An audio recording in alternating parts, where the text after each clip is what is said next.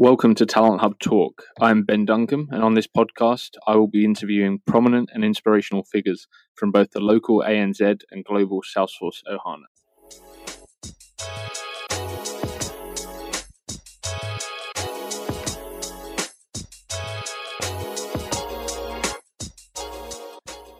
In today's episode, I am joined by Patrick Reynolds. Patrick is a principal for Deloitte, working in their Salesforce practice in Sydney. He has been on the podcast before, and he was back to share some insight and discuss some trends that we're currently seeing across the Salesforce ecosystem.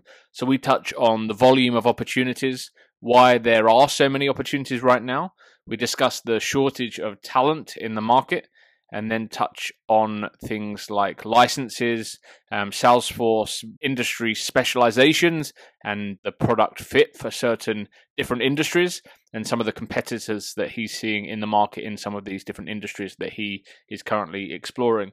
So a really, really interesting episode. I love Pat's view on the market and his honesty around some of the challenges that we're seeing. I really hope you enjoy the episode. And if you do, please do subscribe for future episodes that are coming through. Patrick, welcome back. Good to see you. Good to see you, mate. How are you surviving this lockdown? I'm surviving, and we've got I think as of today, maybe 18 days, something like that. Counting it down. Cannot wait. First thing you get to do is go for a surf, I believe. 100% cannot wait to go for a surf. I think we were talking about running, and this could have run the risk of turning into one of those Joe Rogan podcasts where we talk about diets, keto-friendly diets and running and calories and kilojoules and Brazilian jiu-jitsu, but we won't go there. Yeah, definitely. Let's leave that to the expert. Joe Rogan. But you've been on before. We spoke about your career and your journey through the ecosystem. Today, we're talking about the current trends and what we're seeing right now. But just for anyone that's catching up and maybe hasn't caught up with you recently, what do you do now? What's your role, if you could summarize your responsibilities? Yeah, absolutely. Well, now I'm a principal at Deloitte Digital, which is a very interesting place compared to some of the places I've worked previously in the Salesforce ecosystem.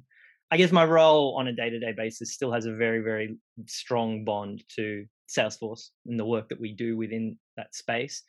But more broadly than that, when we're talking digital at Deloitte, we're across all different facets of digital, right? We're talking about the strategy around a customer journey itself, the design of that journey itself, whether it's in a physical or digital space, all the way through to executing a technical digital channel or an asset, all the way through to kind of supporting it, right? So we get a really broad set of skills and points of view to tackle a digital initiative or a digital transformation.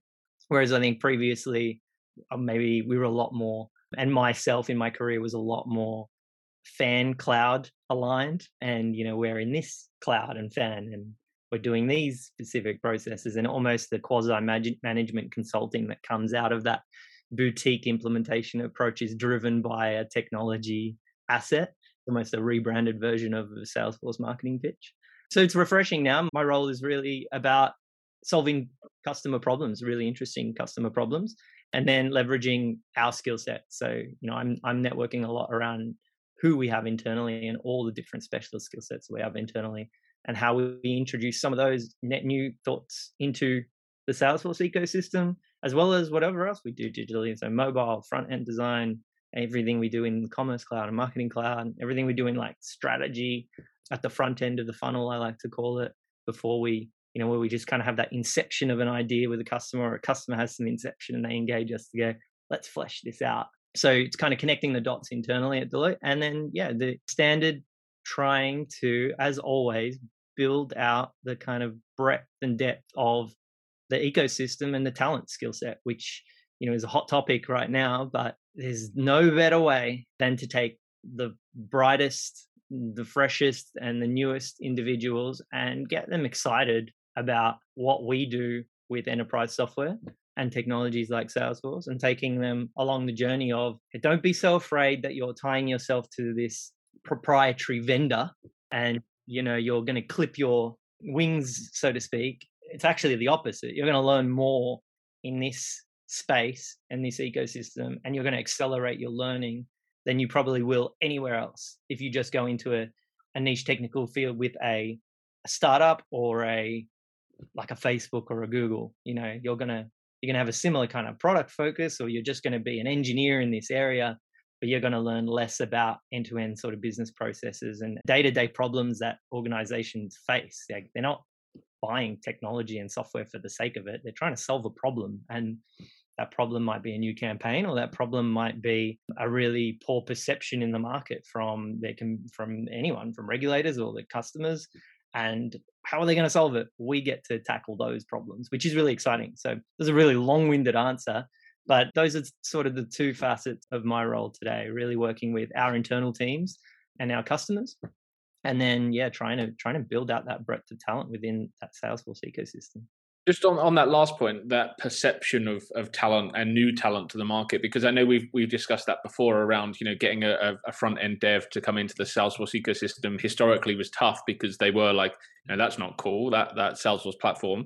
Do you still find that with like the grads and people that the companies are looking to bring into the ecosystem? Are they still a bit hesitant, or do you find that people are more, because Salesforce is so much bigger now, everyone knows it, right? Yeah, 100%. Look, it's a mixed bag. I would say I'm definitely closer to that new generation of individuals coming out of STEM subjects with Deloitte than I previously would have been elsewhere, because we would have found tangential type people and tried to bring them into the ecosystem, just front end hackers, web developers, people that, are kind of tinkery. I would call them makers almost. And I still believe that that is a fundamental kind of mentality and skill set that bodes well in the Salesforce ecosystem. And I mean, anyone could argue that kind of mentality works really well in an engineering skill set or a technology skill set. But my discussions with kind of grads or vacationers or people coming through from universities is nowadays a lot more. They know, or they've heard of Salesforce, or Salesforce has been involved in some way, shape, or form, or they know someone who works at Salesforce, which is another key thing. And they may have done an internship, or they've done something at Salesforce previously, or they've done some trailheads, which is really interesting. I've had previous groups and cohorts that I've talked to not knowing anything about Salesforce come into our program, come into our teams, and then not, I guess to an extent, go, oh, I didn't know I was going to work with Salesforce. And you're kind of like, that's fine. But having that almost perception of, oh, I didn't really want to work with just a software platform. Yeah. Like it is. You are and you're not. It is a software platform, of course. It's technology that we need to use, but that's not the way you need to look at it. And some people will come in and have that mindset and go, oh, I don't really want to work with some logo from some enterprise group. I want to build my own stuff. And you kind of go, well, I mean, you don't go for a ride on your bike or drive in your car and go, I don't want to buy a bike. I want to build my own bike. Some people might. And I think even those people come into the Salesforce ecosystem and thrive above and beyond anyone else because they're interested in what's under the covers and they're interested in the limitations. And I think, it's still a battle today to find people that will be interested. And I think it's a battle to find those sort of unicorn technical individuals and go, hey, this is what we do. This is how we do it. Sometimes you'll be developing, sure, but sometimes you won't. Like, don't always develop.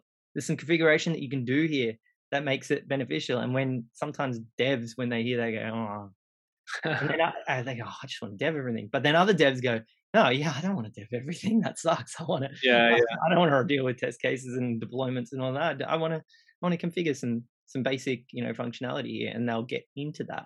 So I think there's still a battle, but it's getting easier because of how big Salesforce is and the proactive effort that I feel that they're doing a better job of now in terms of advertising themselves. And we're doing it as well. We're taking an initiative from Deloitte in the US, and we'll be bringing it out locally, which is, our own Salesforce Academy. So our own mechanism to be able to talk to individuals at that grassroots level, get them engaged in the community, and then get them coming through a bit of a knowledge cycle to the point where eventually they almost get to make their own mind up and go, this is interesting to me, and they can come on board, right?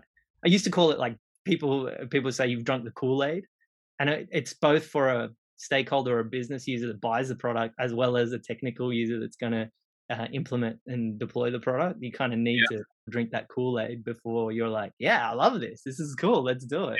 Yeah.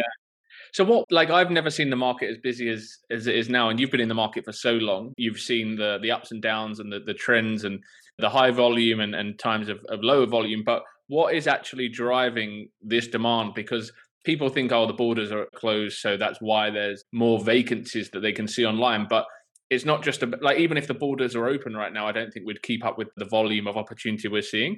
So what do you feel is creating so many vacancies?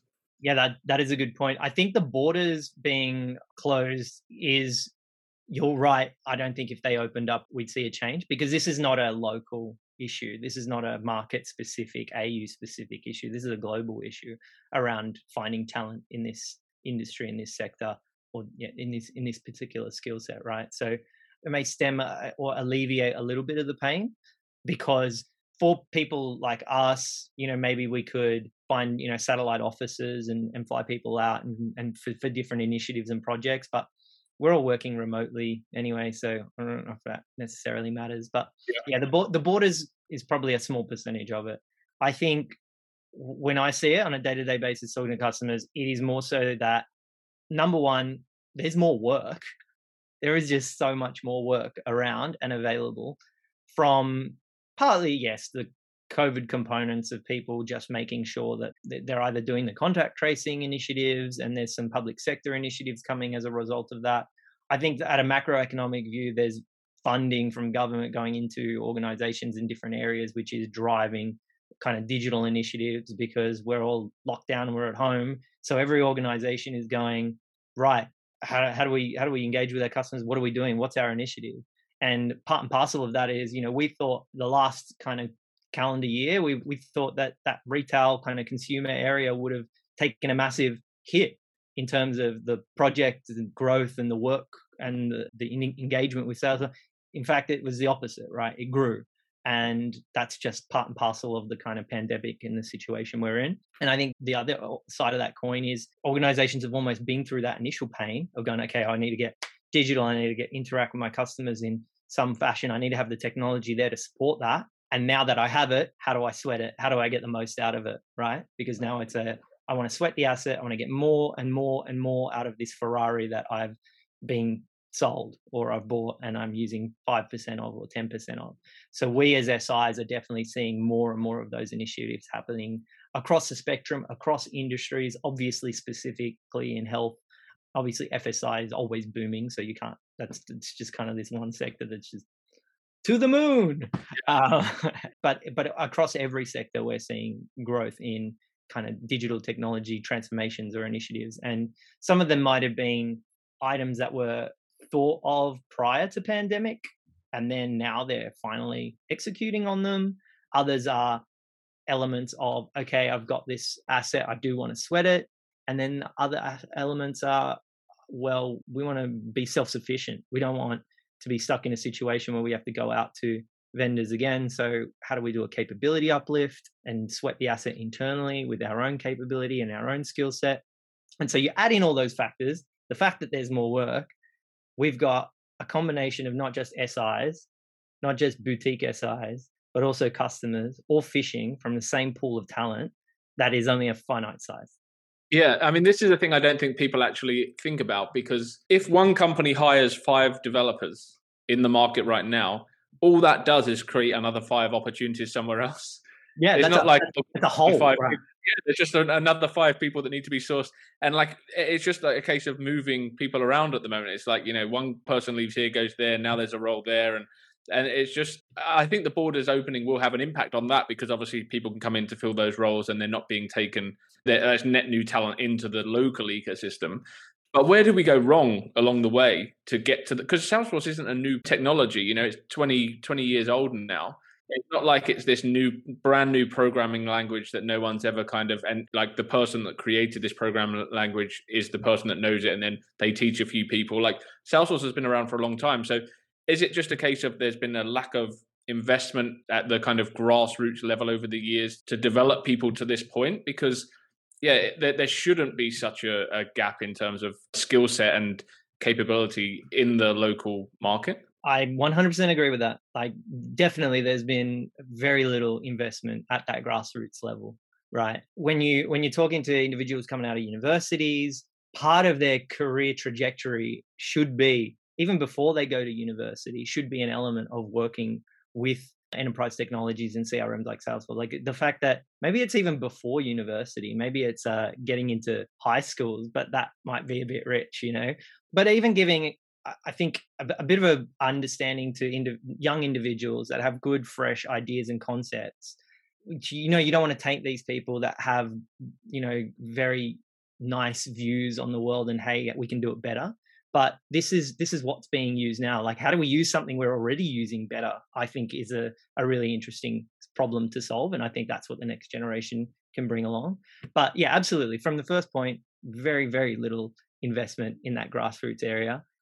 Us as SIs probably haven't done the best work ourselves in we've been kind of organically growing and following, you know, customer demand, and as a result of that, the market grows in a natural kind of trajectory of okay, there's more projects, therefore there's more people, and I think almost right now it's like lots of projects will mean hey, there will be a lot more people and a few more people will come in, and we just hope that that doesn't turn into some project housing kind of boom, right? Where we've got a glut of individuals all of a sudden. Surely that won't happen because of the demand. Like, because some people are worried about, you know, is now the right time to move because the market's busy? As soon as the borders open, is the demand going to go down? Or like, because even you know, there are people out there that have been lured into the market by the promise of you see these things from Salesforce, like we're going to need 15,000 people in Sydney next week to fill the volume of opportunities we're creating.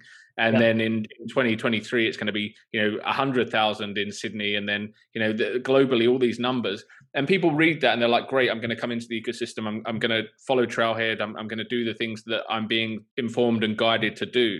But then there's these people that just still can't get jobs because they've only got Trailhead experience and because they're not the grads that people are hiring. You know, there are people that want to do it, but they're not given the opportunities because they don't have project experience. And because teams are so stretched at the moment, you know, like SIs don't have the capability at the moment to train people and to upskill people because they're so stretched. We are definitely not, our strength is not in taking someone laterally and giving them the broad depth and understanding of the Salesforce ecosystem and everything they need to know. But I think almost that's kind of the vendor's responsibility to an extent. I think where we are looking, everyone's being a lot more creative now, and we're looking outside of the traditional kind of feeder system, if you will, of individuals, and we're looking more broadly in other ways to get talent and capability into the ecosystem. And I think for something like boutique vendors that are out there now, and when we were a startup, and we were Veltio, and we would have laughed at that concept because we'll take anyone off the street. I'm like, can you spell Salesforce? Well, we're going to teach you how to spell Salesforce. And do you know anything about any of these? Well, you are absolutely. You're going to be a gun developer, and we will just train them. Like we took the time and the effort to put a big hug around them because, like, that's how we learned. We learned on client site, in the weeds, in the product, and we knew the benefit of being able to take anybody from anywhere and skill them onto the product itself. I think we're probably more open to that now because of the current circumstances, and bigger SIs would have been less open to that previously because they, you know, we have a system, we have people, we have an opportunity to take these people and take them on a journey and go through our project pipeline and skill them up with some leadership and go through that kind of funnel, if you will. But now everyone needs to excel. Like everything's off the table. We need to accelerate that. So what's the best way to accelerate that? And it requires the vendor doing that rubber stamp a little bit. You know what I mean? And I think the certification element and the Trailhead element is interesting. Trailheads are great to get your feet wet, but they're not giving individuals that kind of on-site project experience, right? And to be honest, customers aren't asking us, do you have people that know how to configure Salesforce? They're asking us, how do we configure Salesforce in the best way to tackle this particular problem? And that comes with a level of expertise. And we do need to take more chances, and we do need to be more open with taking new individuals and maybe expertise in other enterprise areas and bringing that problem solving and solutioning into our ecosystem. And that's happening. Like there are organizations that are doing that and taking lateral people and training them. Everyone needs to do a better job of that. Yeah. Well, we spoke off record about the analogy of a transfer window. And, in the English Premier League, twice per year, clubs are able to sign players. And outside of that, they have to invest in the team they've got. They have to, bring people through from the academy. Obviously, I'd probably be out of a job because there were only 2 periods of time in a year I could place people, I'd struggle for the other. I'd see you as a manager, though.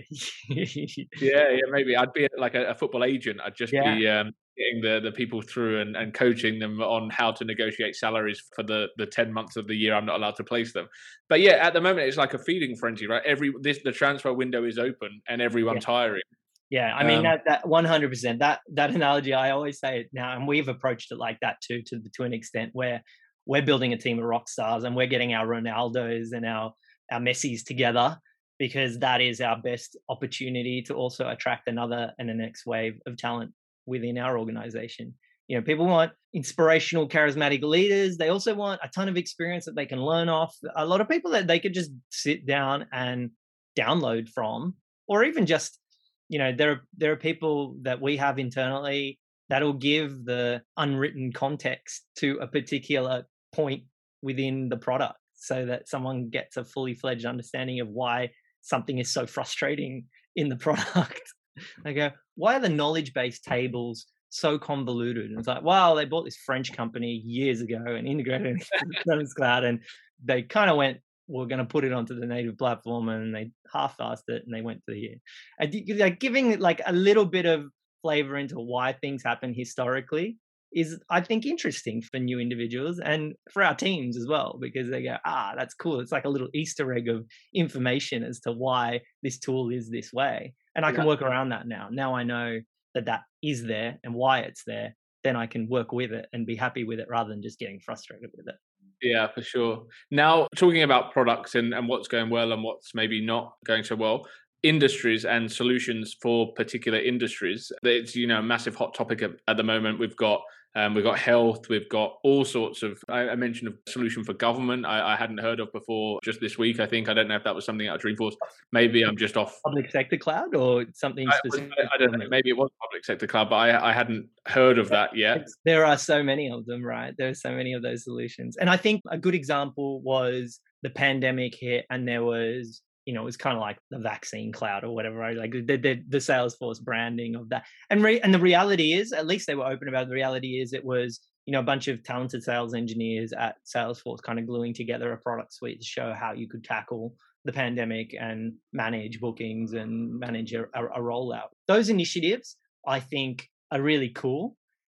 But to be honest, I find in the industry space that a lot of the solutions are still that very thin veneer of that sales engineer demo slide vaporware almost solution with not a huge amount under the covers for an industry to be able to go, I'm taking that off the shelf and rolling it out, right? Yeah. And I think we've talked about it before, where to take that industry specific solution and make sure it really, really hits the mark, you need an individual and two brains of thinking, the understanding of the deep operational process, the organization, the sector, the regulation, and a technical functional view of how do you execute on all of that, right? And that only happens every now and then. And Salesforce is an example of that. You get a partnership with two brains, Parker Harris and Mark Benioff. Mark Benioff, an amazing salesperson, takes Parker Harris and gives to him the blueprint for managing pipeline and forecasting within a tool, and they build it, right? Yeah. And then, the rest is history and it expands beyond there. But those industry specific solutions, generally their Achilles heel and the crux, they fall over when they don't have that person behind it that knows that industry in and out, both at a process, regulatory, operational level, as well as the technical level, to be able to translate that process into how do you use this tool to execute that process or that function? How do you better use it for your organization, optimize a process? Or how do you rationalize a whole bunch of different processes and systems into this one solution. So yeah, my frustration always with not industry cloud per se. I don't want to say that like it's a velocity problem or anything, but I think it does come with a lot of marketing when we get to these industry solutions and we go, here it is, customer.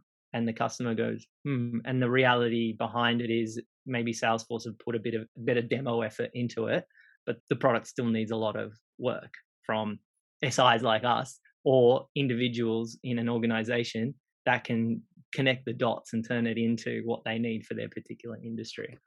Yeah, because in terms of the capability of SIs and specialists, like if this technology comes off the shelf and it's a technology for a public sector organization, can a Salesforce professional then become an industry expert because they know Salesforce public sector? Or like you said, you need two people, you need two brains. Do we need people coming from public sector that learn Salesforce to be a public sector specialist in Salesforce because they have that domain experience? I think so. I think that's where the trend is going. We're going to take a lot more lateral movements from industry and industry specialists, and in ways where they're still open to taking a kind of technical and functional role on what a product can do for them or what a technology can do for their industry. Because you can't, like the other side of that coin, as we've talked before, you can't take an individual, throw them into an industry or with a customer. They learn a solution from that vendor in that industry. Now they're not a specialist in that industry. They're a specialist in that vendor's solution for that industry. And that's it. And that's all they probably know, right? But if they have the kind of the propensity to learn and want to know more, I think they can expand and become more than that and know the industry in and out, and then understand how to connect the dots in a platform like Salesforce as well as a solution that they may have learned 100%. But that's rare. So to get a badge on I'm this industry certified or I'm this cloud certified, which is industry specific, is still taking generalists in the platform space, giving them a little bit more knowledge about maybe a small discrete process, but they're not learning the ins and outs of the industry, right? That knowledge comes with deep understanding and the individuals that have been there for ages. And I think our best opportunities and a lot of the best opportunities within a lot of SIs have been taking ex-customers and translating them into the Salesforce, like deep Kool-Aid drinking into that Salesforce ecosystem where now, they've been along the ride for a journey of an implementation. They've earned some stripes. They've been burnt. They've learned a few different things about being able to deploy an initiative, and they can take all of that learning and apply it to an industry lens within an SI. That I think is really, really powerful. And they're those sorts of individuals, if they're kind of makery enough and tinkery enough, they can really, really succeed in this space. Because I would still always call myself a generalist, where I even say, to this day, I've done everything from telco to tobacco and learnt all these intricate industries. And sometimes I go, not all customers are unique, right? We do find a lot of the same problems within a lot of different industries, and customers have the same issues. And I find that we can apply a lot of the same patterns and pattern type thinking on the platform and the technology to alleviate some of the issues and inefficiencies that they may have in those processes. But slowly, more and more, I will find an interest in a particular industry from year to year. And last year it was more in the health and kind of insurance space, and this year I'm focusing more in kind of PU&R, which we call power, utilities, and renewables. But I'm always interested in those gaps of who does this space well. Is there a gap? Is there something missing? Can we as an organization take our learnings and develop an asset that is really valuable to the market, because it at least gives you a springboard to the next step? Because this problem, we see it everywhere. And if I take that same solution of that problem and go, okay, this is not a like for like, but we can tinker with it, then customers, I think, appreciate that, because everyone wants to get that springboard. But to do it really, really well and become an official product of an industry or a sector, you need to know it. You need to know the industry and the sector inside and out, and build that asset, right? Build that product. Are you seeing that in all industries? Like, I know, again, something we've discussed before, like a product like Procore, which is for construction. So I know there's like solutions for specific industries. But like if you look at PU&R, like you said, are Salesforce coming up against niche products that deliver the same kind of business solution to a customer, but in a very specific industry across all industries? Or do people still look to Salesforce because it's a powerful CRM or much more than that now? And that's why they have a seat at the table still? Well, I think, to be honest, in that regard, when it comes to something really niche like a project management approach, Salesforce almost do themselves a disservice by being all about the customer and being the CRM. And it's like, we're the customer. And they, these organizations are like, yeah, I mean, we're dealing with project management here. Like that customer element, that's a different department. That's marketing. That's a different area of our organization. We want to execute on this operational project that we've got to build a tower in Barangaroo and we've got to manage these on-site contractors. And that's where like organizations like a Procore do so well. They speak the language. They know that industry. They price their product based on the way that industry is built. Effectively, I think they're not like licensed per user per month or anything. They're licensed based on the size of your project portfolio, which you could say is a bit of a cop-out, like a Zuora, we clip the ticket on the end of your revenue. But the pricing is also is brought forward in a language that makes sense to these organizations. And it's that Amazon mentality of you pay for what you use in their own language of, how big my product or my development portfolio is. So I think that approach is 100. And it comes to the other discussion that we've had before around that kind of licensing frustration with Salesforce as well. I want just this slither. I want this bit.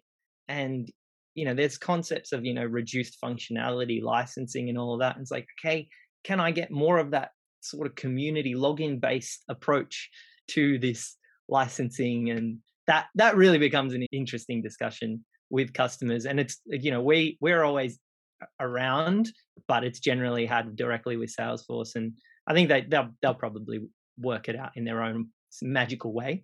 But yeah, going back to the industries, I've seen so many misses in the Salesforce industry space where you just go, well, Mr. Customer, you can just buy a core license, and maybe that's the tactic all along, that customers just realize, well, this is just a core license with some lipstick on it, and we'll go from there. Because realistically, what's the difference between a Service Cloud and a FSC cloud? Like the reality from a execution perspective is, I have some benefits, but the customer can still do a lot of what they could do in the other area without maybe, that additional kind of price tag.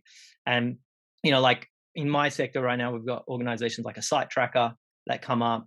They do, effectively project management for the PU&R sector, lots of big telco towers and the roll-ups of those towers.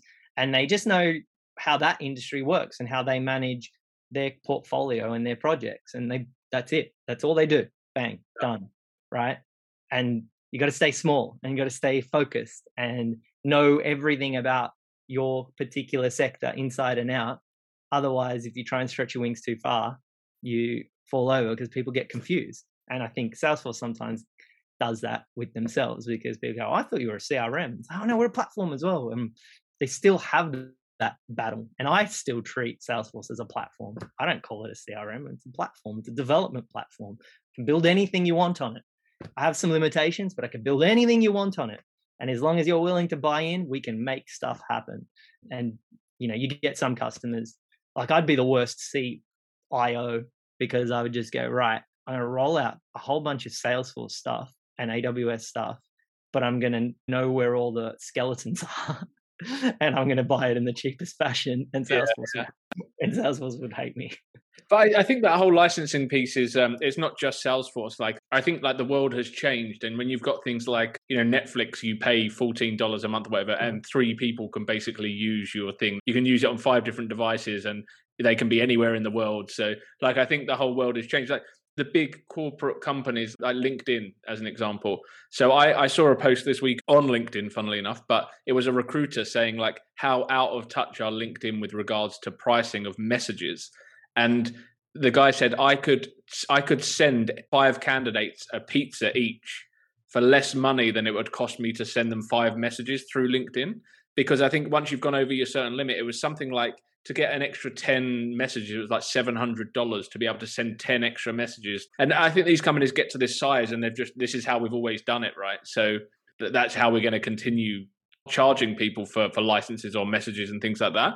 But eventually it has to get to a point where people just won't accept that. Yeah, I think there's a natural kind of revolt in space. But for Salesforce, there's no disruptor. There's no competitor in the market, and they're so good at just buying up a competitor or someone in the market, or probably already having their finger in the pie of a competitor. If you look in that kind of emerging space and you go, well, HubSpot, I mean, I'm pretty sure Salesforce Ventures is an investor in HubSpot, and HubSpot actively advertise against Salesforce in their podcast advertising, which is like hilarious. So the Salesforce have got so many opportunities to, I guess, quash the competition in their space and make that a moot point, if you will. But I think when, customers want to buy Salesforce because they don't want to build, right? They want to buy something that's tried and proven and has that capability to do X function. The more talent we see in the STEM space and the more capability uplift within organizations,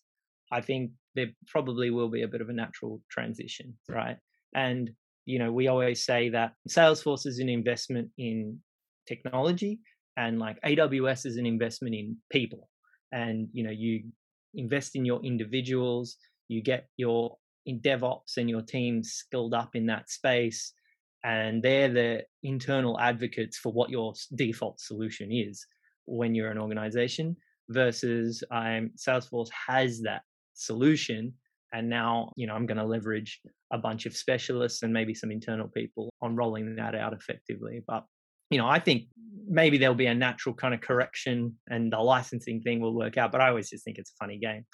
What's more interesting to me is senior individuals in organizations talk more technical languages and become more interested and more, I guess, in tune with what's under the covers. Because I think that day is soon fast approaching where you're not a traditional CEO. As a CEO, you're almost a mashup of a CTO, CFO, CIO. You've got a broad understanding and business acumen, but you know an element of the technical kind of wizardry around some of these options and solutions available in market, because you're kind of that digital native, but now you're a CEO, right? And I think our next generation is getting to that point. You'll get there. And I see it now, right? Every grad that I'm interviewing, they have their minds in two spaces. They're either technical or they're, kind of business driven when we talk to them.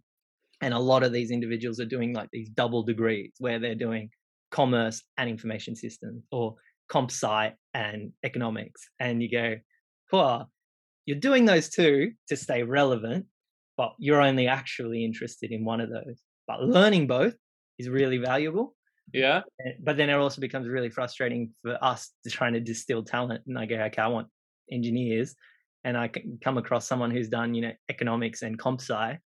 And now I can tell straight away, they don't want to be a developer and they don't want to be an engineer, but they do want to be, a consultant. They do want to know about, what's under the covers within the world that we live in and businesses that we work with and the processes that we engage with. And I go, okay, so that's good that you've got that anchoring of that comp sci, because that'll benefit you as you go through this other journey.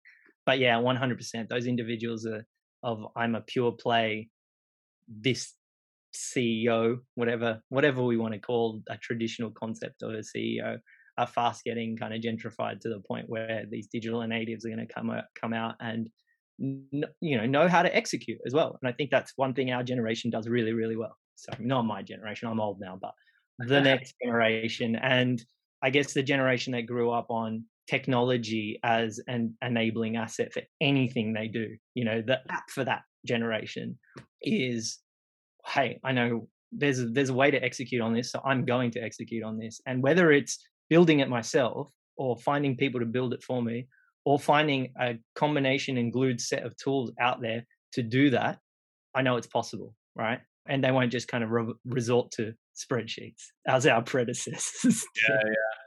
So is there any risk to Salesforce in terms of talent and companies saying, I can't keep investing in Salesforce because I can't find the talent? Like, do you think that's, a potential risk, or do you see the just the as is just to continue and people keep pumping money into the ecosystem and the growth just continues to expand and hopefully the talent at some point catches up? Yeah, that's an interesting one. I think that's more a blind spot on customers' parts to say, oh, I can't invest in this product anymore because I can't find the individuals. Like, you're robbing Peter to pay Paul, depending on where you want to invest as an organization yourself. So what are your other options? And that's not to sound facetious. It's like, what's your other option? There are other options, but that requires a level of investment, right? And as an organization, you're there to, like, soda companies say, we're not technology companies, right? Okay, I'm a soda company, I'm not a technology company. But the reality is, yes, you are a technology company because you run your business on technology. Without that technology, you wouldn't be able to get to your customers. You wouldn't be able to advertise your asset. You wouldn't be able to track, your funnel of widgets, your manufacturer. So you are a technology company. Everyone's a technology company. So you need to invest in skill sets internally to make sure that you're a relevant organization and you can keep up with innovation in technology. So when you go, okay, I can't keep finding these individuals, maybe the onus is also on our customers and clients too, to say, well, invest and find individuals that are talented and young and in the same ilk that we look for, and, invest in them and train in them and get them involved in the ecosystem. I think that happens so well in the US, so well, because, to be fair, they are really good at drinking the Kool-Aid at an organizational level. The likes of a GE or a Honeywell or whatever, these large corporations will actively participate in grandstanding and flying the flag for Salesforce, and then that rolls through the culture of the organization. And I think there's some organizations here that do it really well too. But that's part and parcel of life now, is almost pick a team, pick a stack, pick something, and let's, like, get on the bandwagon and let's invest. And that's on both sides. Like, choose that you're not going to choose an off-the-shelf team, and you build your team of individuals and build whatever you want and do whatever you want, execute on any initiative you want in whatever way you want, or double down and invest in the ecosystem as well as everybody else and bring new individuals on board and find different diverging mindsets within your organization of stakeholders that will use this technology to do something, right? Take everyone from the CEO to the marketing director to the developer and get them all on the same level set based on what you've chosen. Because if you're on the customer side and you're constantly like, oh, this tool is so difficult, I can't find anyone to do what I want, I can't find the right people, they just don't exist, this is too hard, Salesforce, I'm really upset at you because you said it could do well. It rubs both ways. You've got to buy in. Salesforce have been really good at that, of making sure that if you buy in, you get it. You get everything you want. Like, you'll get what you need out of it. If you don't buy in and you just think of it as this slightly cleverer, dumb database in the cloud, then you're in the wrong space. You're buying the wrong product. And you buy that product for the wrong reason. Absolutely. Well, I think that's a good place to end. And I've, as always, enjoyed catching up and getting your view on things. And lots of hot topics in there. So if anyone wants to explore anything you've said, LinkedIn is still the best place to reach out?